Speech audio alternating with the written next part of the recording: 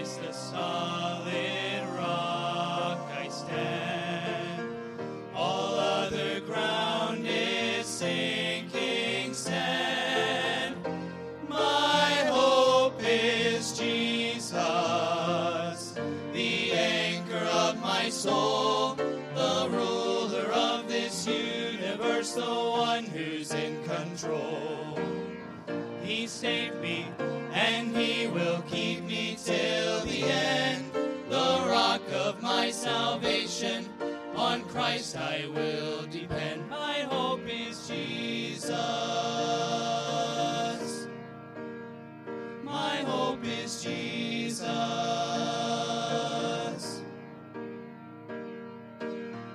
When darkness hides my Savior's face, I rest on His unchanging grace. When faith is weak and doubt is strong, I still lift up salvation's song. My hope is Jesus, the anchor of my soul, the ruler of this universe, the one who's in control. He saved me, and He will keep me till the end. The rock of my salvation, on Christ I will depend. My hope is Jesus. My hope is Jesus. On Christ the solid rock I stand. All other ground is sinking sand. When He shall come with trumpet sound, oh, may I then in Him be found, dressed in His righteousness alone, faultless to stand before the throne. My hope is Jesus, the anchor of my soul, the ruler of this universe, the one who's in control. He saved me, and He will keep me till the end. The rock of my salvation, on Christ I will depend. My hope is Jesus. He saved me, and He will keep me till the end. The rock of my salvation, on Christ I will depend. My hope is Jesus. My hope is Jesus.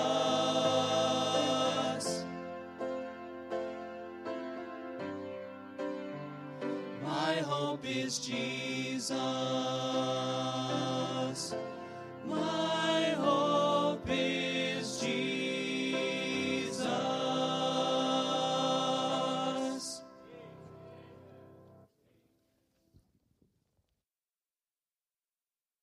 Well, amen. I hope your hope is Jesus. Amen. Boy, my hope is Jesus. Boy, that's a great, great song with a tremendous message. Amen. All right, let's take our Bibles. Turn over to the book of Luke, chapter 2, please. Luke, chapter 2. Again, we're going to end our series now. Born to Die has been the name of the series, and this will be the last of that series. Luke, chapter 2, beginning in verse 1. We're going to read through verse 7. And it came to pass in those days that there went out a decree from Caesar Augustus that all the world should be taxed. And this taxing was first made when Cyrenius was governor of Syria, and all went to be taxed, everyone into his own city. And Joseph also went up from Galilee, out of the city of Nazareth unto Judea, unto the city of David, which is called Bethlehem, because he was of the house and lineage of David, to be taxed with Mary, his espoused wife, being great with child. And so it was, that while they were there, the days were accomplished that she should be delivered. And she brought forth her firstborn son, and wrapped him in swaddling clothes, and laid him in a manger, because there was no room for them in the inn. Again, in this passage, we have the birth of the Lord Jesus Christ. And You know, we understand, and as believers, if indeed you know Christ as your Savior, you're cognitive of the fact that Jesus Christ is King. But he didn't come as a king, he came as a babe, and in a manger we find him. You would have thought coming as a king that he would have had the best of all things, the delicacies that the world had to offer, and yet we see that he had anything but that. Jesus Christ would grow into a man. And as a man, he would live a sinless, perfect life. As a child, he lived a sinless, perfect life. He never sinned, the Bible tells us. And yet, there was a cross that awaited him. The truth is, as we recognized and realized early on, even in the passage, that Jesus Christ came to die. The very moment he was born, he was on a crash course with death. The cross loomed in his future. Every day, every single hour of every day, he knew already that the cross was his fate. We find in the book of Mark, speaking to his disciples, he says, saying, "Behold, we go up to Jerusalem, and the Son of Man shall be delivered unto the chief priests and unto the scribes, and they shall condemn him to death, and shall deliver him to the Gentiles, and they shall mock him, and shall scourge him, and shall spit upon him, and shall kill him. And the third day he shall rise again." Jesus already knew. His fate was sealed. He was born to die. Under these conditions, most of us would be paralyzed with fear, consumed with grief, and overwhelmed with despair. But Jesus Christ lived a life, although the cross loomed in his future, he lived victoriously. How in the world did he do that? How could he face life every day knowing that a cross is exactly all he had to look forward to? Well, our first week we noted that he lived a life of purpose. That was one way. He recognized purpose in his life. He realized that there was something bigger than himself, and that was the purpose in which he came. He could face every obstacle, endure every heartache, and even face death because he lived his life with purpose and on purpose. We identified what that purpose was.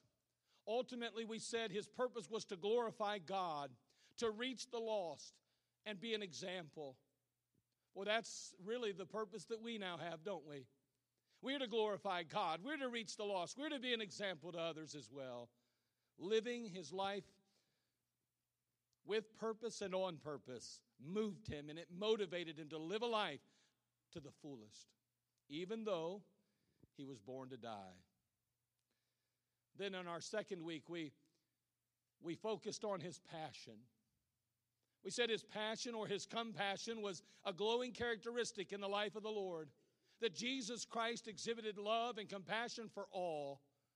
We said that particular passion moved him. It moved him from heaven to earth. It moved him from the manger to the cross. That passion not only moved him, but it motivated him. It moved him to show love for both his followers and his foes. We said also that passion made him or it defined him. It certainly defined him as deity, and it identified him as love. Then last week we noted another reason why he could face life, although the cross loomed in his future, is that he lived a life of promise. The fact is that Jesus was born to die. Still, he lived a life with a positive outlook. How could he do that?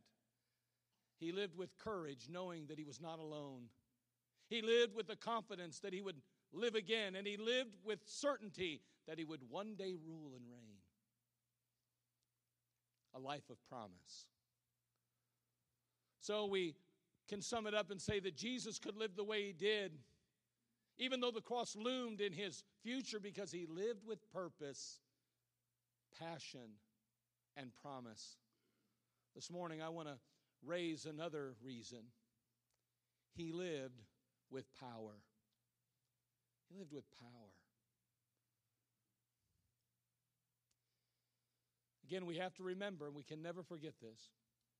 Although Jesus Christ was Emmanuel, God with us, although he was indeed creator of all the universe, the Bible tells us that literally he became all man as well. Philippians 2:7 says, "But made himself of no reputation and took upon him the form of a servant and was made in the likeness of man." We read further in Hebrews 4:15, "For we have not a high priest which cannot be touched with the feeling of our infirmities, but was in all points tempted like as we are, yet without sin." Jesus Christ was as much man as you are. He was as much flesh as you are. Ladies and gentlemen, today I want you to know that although Jesus Christ was God in flesh, he was equally all man. He felt every nail, and he felt every slap on the face and every hit on the body. He felt every single feeling that you could possibly feel. He knew what temptation was, and he knows what difficulties were. Jesus Christ was all man, but he lived a life of power. And in living that life of power, he was able to live victoriously, although the cross loomed in his future. So, what practical tools did he employ that enabled him to be empowered the way he was, enabled him to live victoriously the way he did? Well, I want to talk about just 3 of those simple things. And so we'll do that in just a moment. So let's pray, and then we'll continue. Father, we come to you. We thank you again for the privilege and the opportunity that we have to gather here today. Lord, obviously our goal, our desire is to magnify you, to glorify you. Do no good to simply hear some words. We need to hear from you. Speak to our hearts as we are just around the corner from a very special day that we celebrate in our country. As we think about the birth of the Lord Jesus Christ and Christmas. Father, not forget how great a price you paid for us. How significant that day really is. And how significant it ought to be in our lives as well. Well, thank you as you speak to our hearts. And Lord, if there be any that are without Jesus Christ in this crowd today, that they would recognize their need of Jesus before they leave and accept and receive him as Savior and Lord. Well, thank you in Christ's name. Amen. So what tools did the Savior employ that empowered him, enabled him to live victoriously, although the cross loomed in his future? You're going to say, wow, I've heard this 1,000,000 times. Well, get ready for 1,000,001. Prayer. Prayer. The story is told of a boy named Patrick who asked repeatedly for a watch. I mean, he drove his parents crazy. Every time he turned around, he asked for a watch, and he asked for his watch, and he asked for a watch, and he asked for a watch. And finally, his parents got so tired of hearing him ask for a watch. They finally said, forget it. Quit asking for the watch. Don't say anything more about it. Please, just stop asking. At dinner, he was asked to pray, and he said, okay, before I pray, Mom, I'd like to quote Mark 13:37. And what I say unto you, I say unto all, watch.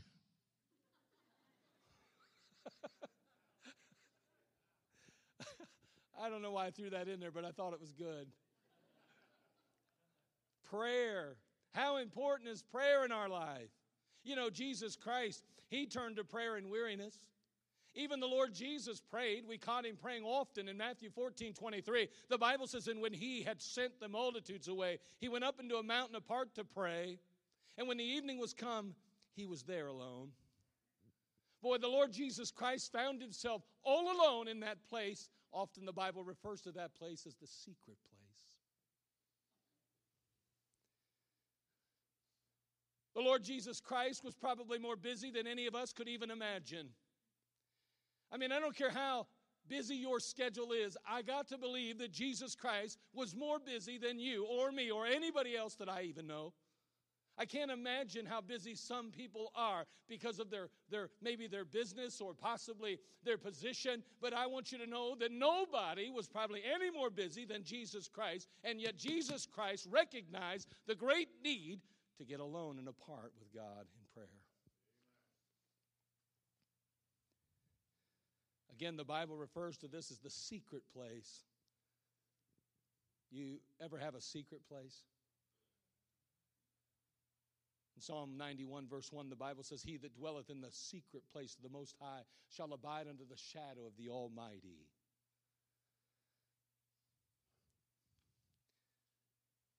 On December the 4th, in her little devotional called Streams in the Desert, Mrs. Cowman made this statement. She says, "Strength is not in bluster and noise. Strength is in quietness. The lake must be calm if the heavens are to be reflected on its surface. The Lord loved the people, but how often we read of his going away from them for a brief season. He tried every little while to withdraw from the crowd. He was always stealing away at evening to the hills. Most of his ministry was carried on in the towns and cities by the seashore, but he loved the hills the best. And oft times when night fell, he'd plunge into their peaceful depths. The one thing needed above all others today," she goes on to say, "is that we shall go apart with our Lord and sit at his feet in the secret privacy of his blessed presence. Oh, for the lost art of meditation. Oh, for the culture of the secret place. Oh, for the tonic of waiting upon God." Psalm chapter 46, verse 10, the Bible says, "Be still and know that I am God. I will be exalted among the heathen. I will be exalted in the earth." But he prefaces that by saying, "Be still and know that I am God." Jesus, like all men, like all women, needed time to disengage. See, the believer needs more than a day off. More than an afternoon golfing, hiking, fishing, hunting, shopping, or reading a good book. All those things can be helpful, but none can replace that good old-fashioned time alone with God. Boy, the strength of the Lord Jesus Christ is found in our relationship. It's found in our walk with God. It's found in that secret place. It's found when we fall on our face before a holy, righteous God. We cry out and beg his mercy. Yes, indeed, if you're already a child of God, there's been a time and a place when you fell before him, acknowledging your sin and your guilt before a perfect, holy Savior. But my friend, even as a believer, we've got to find our place at his feet if we truly want the power that we're going to need to face life, to face its troubles and its trials, to face its ups and its downs. We're going to need more than just simply a day off. We're going to need time in the very presence of God himself. Prayer. Prayer. Prayer is one of the reasons why the Lord Jesus Christ could live a victorious life, although the cross loomed in his future. But not only this element of prayer, but also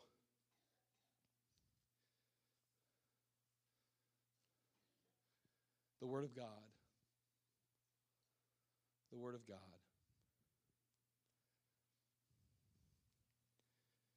Jesus turned to the Word of God when he was tempted and troubled. Turn, if you would, to Matthew chapter 4, would you? Matthew chapter 4.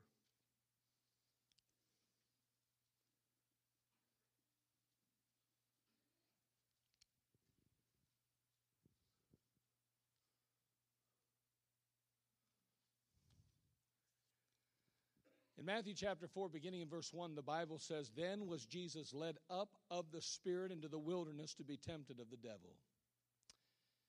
And when he had fasted 40 days and 40 nights, he was afterward a-hungered. When the tempter came to him, he said, 'If thou be the Son of God, command that these stones be made bread.'" Now, can I ask you a simple question? Do you really believe that the devil had to ask whether he was indeed the Son of God? Of course he didn't. He knew that all along. By the way, the devil will tell you things that you know too to try to trip you up. They're already truth, but he'll ask you questions. If you're really saved, you ever have that one? He already knows. You say, well, nobody can know that but you and God. I got to believe the devil kind of gets on the ends on some of that. I think he can tell how your heart changes. I think he sees beyond the outside and the exterior. I don't think the devil will be surprised when you go to heaven if you've called on the name of the Lord. I don't think he'll be like, man, I thought that they were mine. I don't think that. I might be wrong. You show me that in the Bible, please show me that. But I'm going to be honest with you, I don't think he has to ask me that. But you know what? He's asked me that a few times in my life. He goes on to say, and when the tempter came to him, he said, if thou be the Son of God, command that these stones be made bread. Trying to get Jesus to prove who he was. Jesus knew who he was, didn't he? Isn't it funny how we'll take a challenge like this and we'll have to prove ourselves to people even though God already knows? And so we fall into the trap of our pride directing us instead of the Spirit. Notice he goes on, if thou be the Son of God, command that these stones be made bread. But he answered and said, it is written, man shall not live by bread alone, but by every word that proceedeth out of the mouth of God. On more than one occasion, the Lord Jesus Christ is tempted by Satan.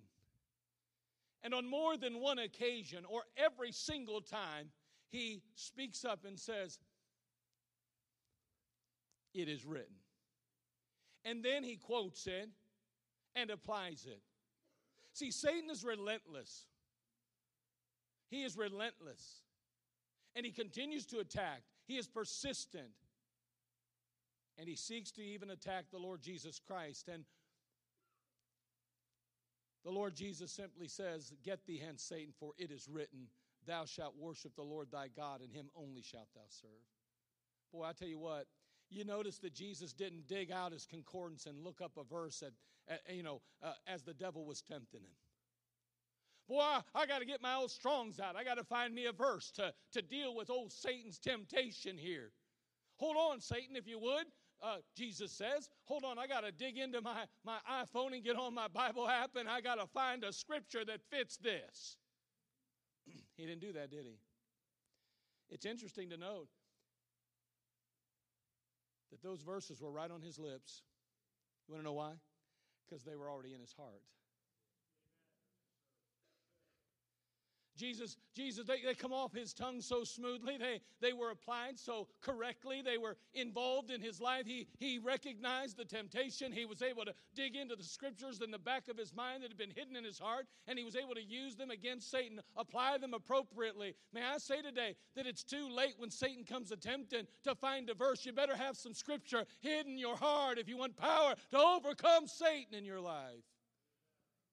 This idea that somehow, well, we got it all at the touch of a button. All we need to do is open our iPhone. All we need to do is dig into our concordance on our phone. All we need to do is open a book and figure it out. My friend, we need to hide Scripture in our heart.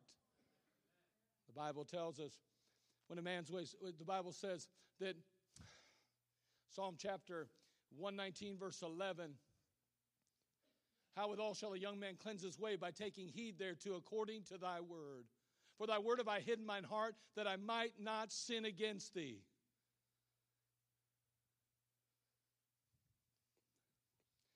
R.A. Torrey, he lived between 1856 and 1928. He was an evangelist, a pastor, educator. He was a writer.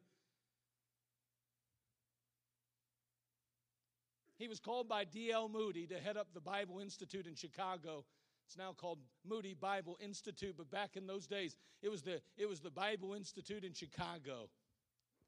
He was quoted as saying this. Now listen to what R.A. Torrey said, right around the turn of the century, the 1900s, it should say, 18 to the 1900s. He said, you may talk about prayer, but if you neglect the one book that God has given you as the one instrument through which He imparts and exercises His power, you will not have it. You may read many books and go to many conventions, and you may have your all-night prayer meetings to pray for the power of the Holy Ghost, but unless you keep in constant and close association with the one book, the Bible, you'll not have power. And if you ever had power, You'll not maintain it except by the daily, earnest, intense study of that book. 99 Christians in every 100 are merely playing at Bible study. And therefore, 99 Christians in every 100 are mere weaklings when they might be giants, both in their Christian life and in their service. That's some powerful statement, isn't it? Think about that. He says, you go ahead and you get on your knees and you pray all night, but you neglect God's word. You'll have no power. Someone says, well, I don't believe that. All you need to do is look around in Christianity to see Christianity today to see the evidence of it. We talk about National Day of Prayer. We talk about prayer meetings. We talk about this and that. But what's going on with the Word of God? Where's it at? We do a better job of changing it than we do living it. I guess it's a little more profitable to change it because then you can make more money. But living it doesn't seem to pay off too much sometimes. But it does. Because that's the only way we're going to have the power we need to live a victorious Christian life in spite of the roadblocks you and I will face. We're going to face them. We better be prepared for them. Even as the devil in the wilderness came tempting Jesus Christ and those verses rolled off his tongue because they were already hidden in his heart. Boy, how we need the Word of God hidden in our hearts. How many verses of Scripture have you memorized this year? How many verses could you quote off the top of your head? I know it's the preacher's job to have the Bible memorized. I know it's the preacher's job to know the Word of God. It's the preacher's job. We pay him to do that. You don't pay me to give you victory in your Christian life, though. You don't support me so that I can ensure that your children turn out for God. I can't do that. See, you have to protect yourself and your family. You have to hide God's word in your heart. You have to have an answer when Satan comes calling. And so do I. It's personal. Say, what's a good verse to memorize? I'll help you with that. But I can't memorize it for you. But if you want victory, you're going to have to turn to the sources that Jesus did. Prayer. The Word of God. If I want victory, I got to turn to the source that Jesus did. Prayer and the Word of God. I know it's an old theme, and I know we talk about it a lot, and I know you hear all the time in preaching and in Sunday school, pray and study the Word. Pray and study the Word. And I'm fearful that maybe those all go by the wayside too often. How important and valuable is the Word of God when we're facing temptation and trouble? Well, the psalmist says in chapter 119, verse 28, my soul melteth for heaviness. Strengthen thou me according unto thy word. In Psalm 119, verse 50, he says, this is my comfort in my affliction, for thy word hath quickened me. That word will make you alive. Hebrews 4:12, for the word of God is quick and powerful and sharper than any two-edged sword, piercing even to the dividing asunder of soul and spirit and of the joints and marrow, as a discerner of the thoughts and intents of the heart. It's quick and powerful and sharper than any two-edged sword. The Word of God. How could Jesus, who was born to die, face life the way he faced it, with a positive outlook? How could he face it victoriously, although the cross loomed in his future? By prayer, through the Word of God. But finally, number 3, the Holy Ghost. The Holy Ghost. Most often the forgotten God of Trinity. Often viewed as a second-class citizen. But he is equal God. He is God. Turn, if you would, to Matthew chapter 4, please, verse 23. Matthew chapter 4, verse 23.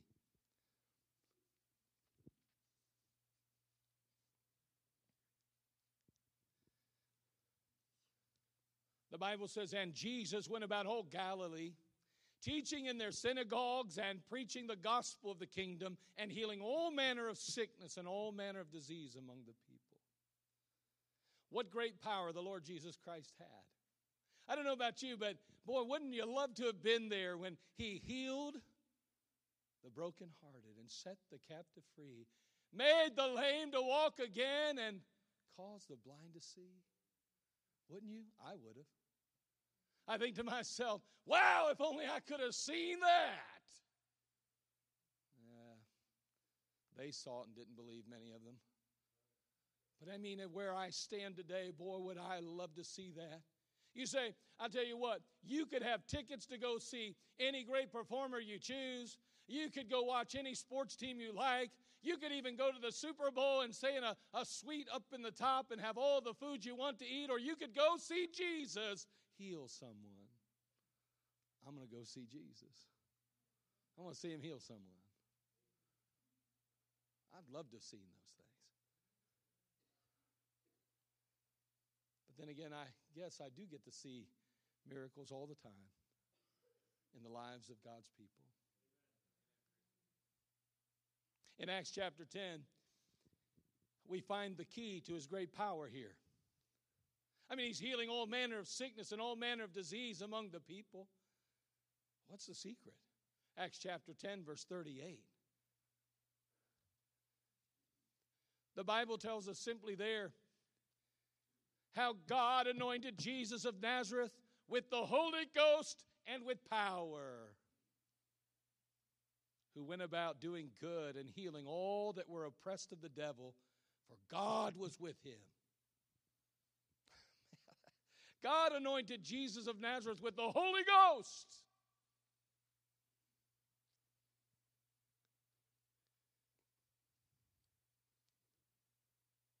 How could he face life victoriously?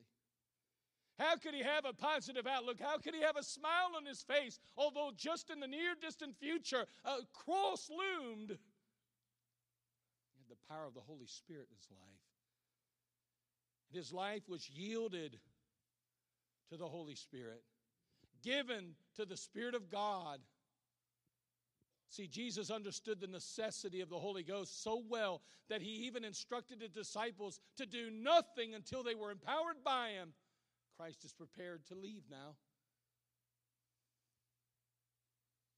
He's lived and he's died. He's risen again. And now he's going to ascend back to the Father. But he made a promise to his disciples that he would send the Holy Ghost, another comforter. And he gives them instruction before he leaves. And he says to them, behold, I send the promise of my Father upon you, but tarry ye in the city of Jerusalem. Tarry? Simply wait? After 3.5 years of training, after 3.5 years of following the Savior, we're to simply sit and wait. We're ready to go, Jesus. Give us the word. We'll take this city by storm.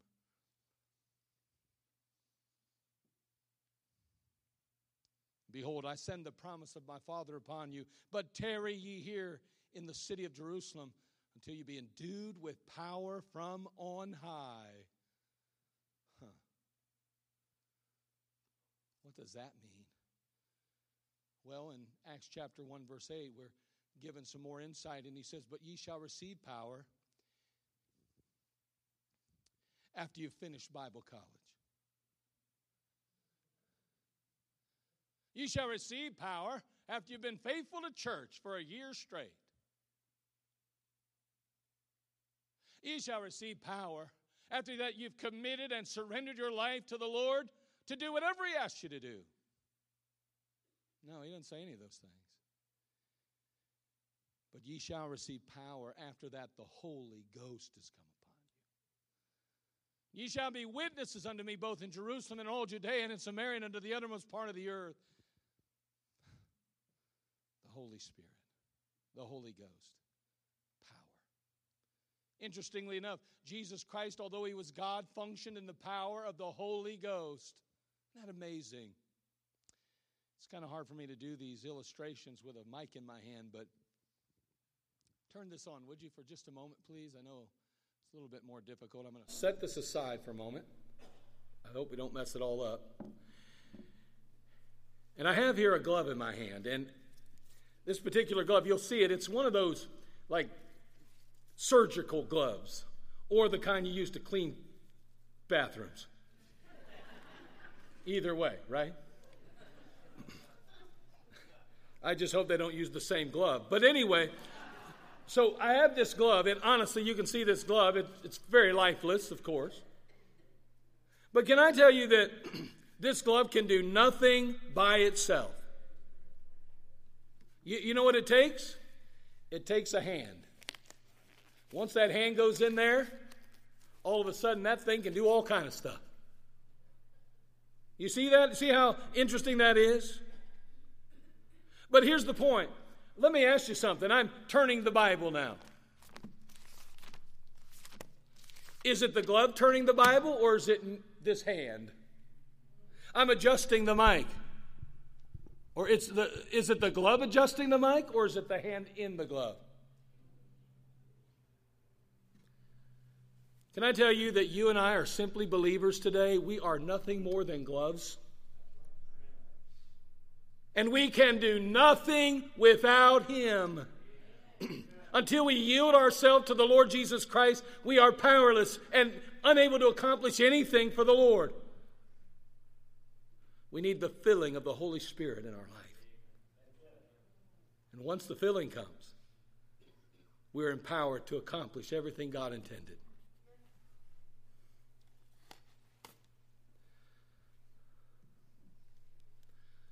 Like Jesus Christ, we too can live a life of power. And power is found in employing the tools that God has given to us.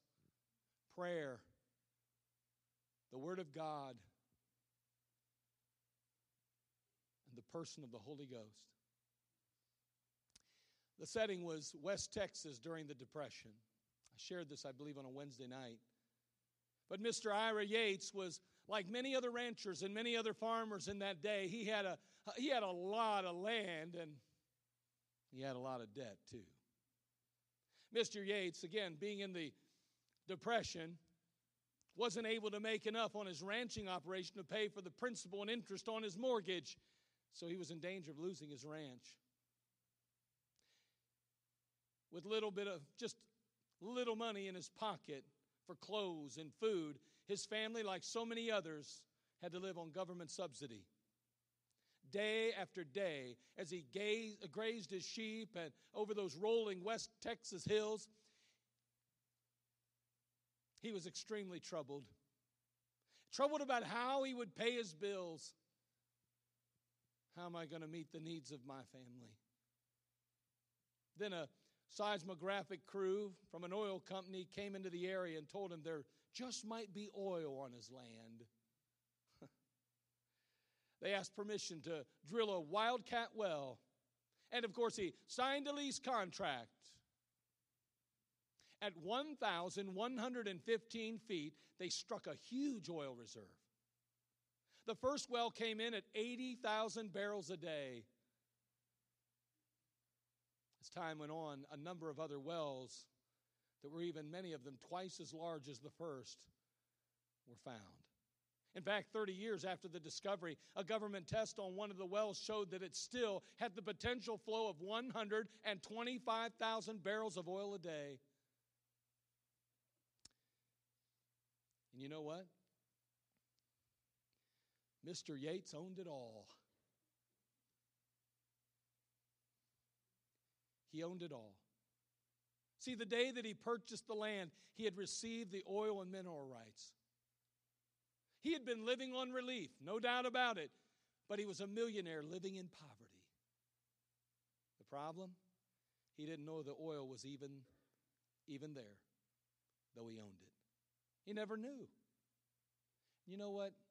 I believe it's fair to say that you and I are a lot like Mr. Yates at some times.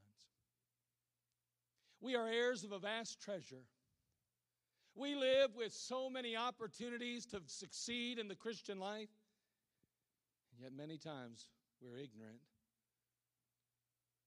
to the tools or the sources. Oh, we've heard the messages, and we know we've heard prayer, and we've heard the Word of God, and we've even heard about the Holy Ghost, but unfortunately it seems that we're failing to apply those principles and truths. The fact is, Mr. Yates was poor. He was in poverty until he recognized the fact that there was oil deep down in. But even though, if he had known that there was oil in his property, that would not have solved his problem. It wouldn't be enough that he just knew there were thousands and thousands and thousands of barrels of oil underneath the soil. It wouldn't be enough that someone came to him that was learned and schooled and said, you could be a millionaire if you just get that oil up and out of the ground. Wouldn't be enough. Wasn't enough. Until he took steps to put the wells in place and have that oil pumped out of that ground. May I say, there are so many wonderful wells, spiritual wells that God has in your life, that you are available to. But may I say, it doesn't do enough. It doesn't do you any good knowing they're there. It doesn't do you any good knowing that if I would just pray, if I just get in my Bible and study, if I just seek the face of God and allow the Holy Spirit to control me and move me and fill me, I could have victory over sin and victory in my life, and I could overcome difficulties, trials, and tribulation. It's not enough. You've got to be willing to apply it. What are you going to do? What are you going to do with prayer? What are you going to do with that? I need to do more. That's good that you know that, but that'll do you no good. Knowing that's not going to fix your problem. So what are you going to do? What plan will you put in place?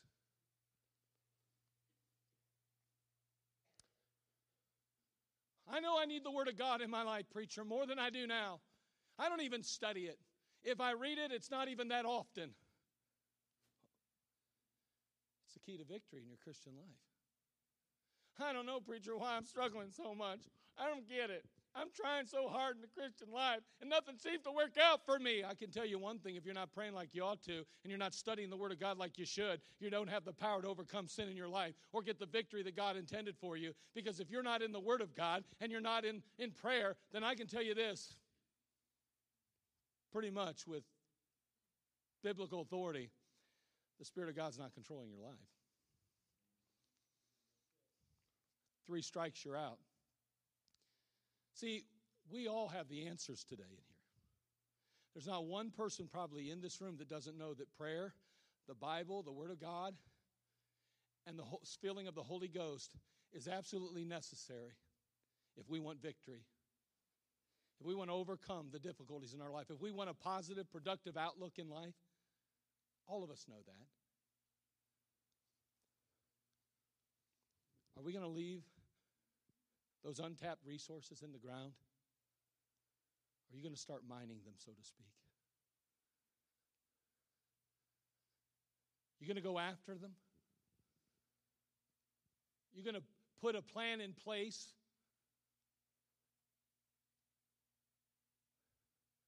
that avails you to power like Jesus had and the victory that he had in his life? Or will you choose to just go on like normal and live defeated Christian lives?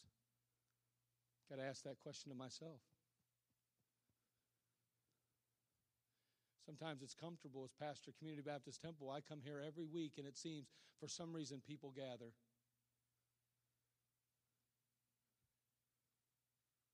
Do I really need to pray? They're going to be there anyway. I need to study my Bible. They see a need to be in God's house anyway. Do I need the filling of the Holy Ghost? I guess this week I don't really need it. I mean, I'm busy. It's Christmas, and there's a lot going on. I may not say that, but I can live like that. But you know what? So can you. I want to encourage you to make up your mind that I'm going to live my life with power. I'm going to get on my knees or in my sofa chair or wherever I meet with God in that secret place, and I'm going to spend time with God. Just listening.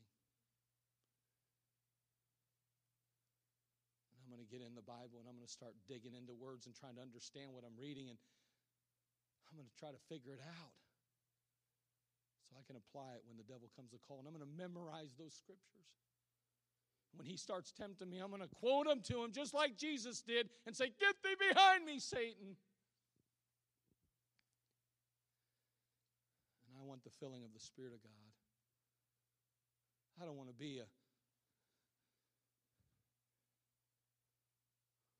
useless tool in God's hand. I want the Holy Spirit to fill me so that he can use me. Do you know Christ is your Savior today? If you don't, you can. I want you to know, he said, "All that the Father giveth me shall come to me, and him that cometh to me I will in no wise cast out." I don't care who you believe yourself to be or how wicked or sinful you consider yourself. I don't care what anybody else thinks about you. I know what he thinks about you. His thoughts are pleasant toward you. He loves you.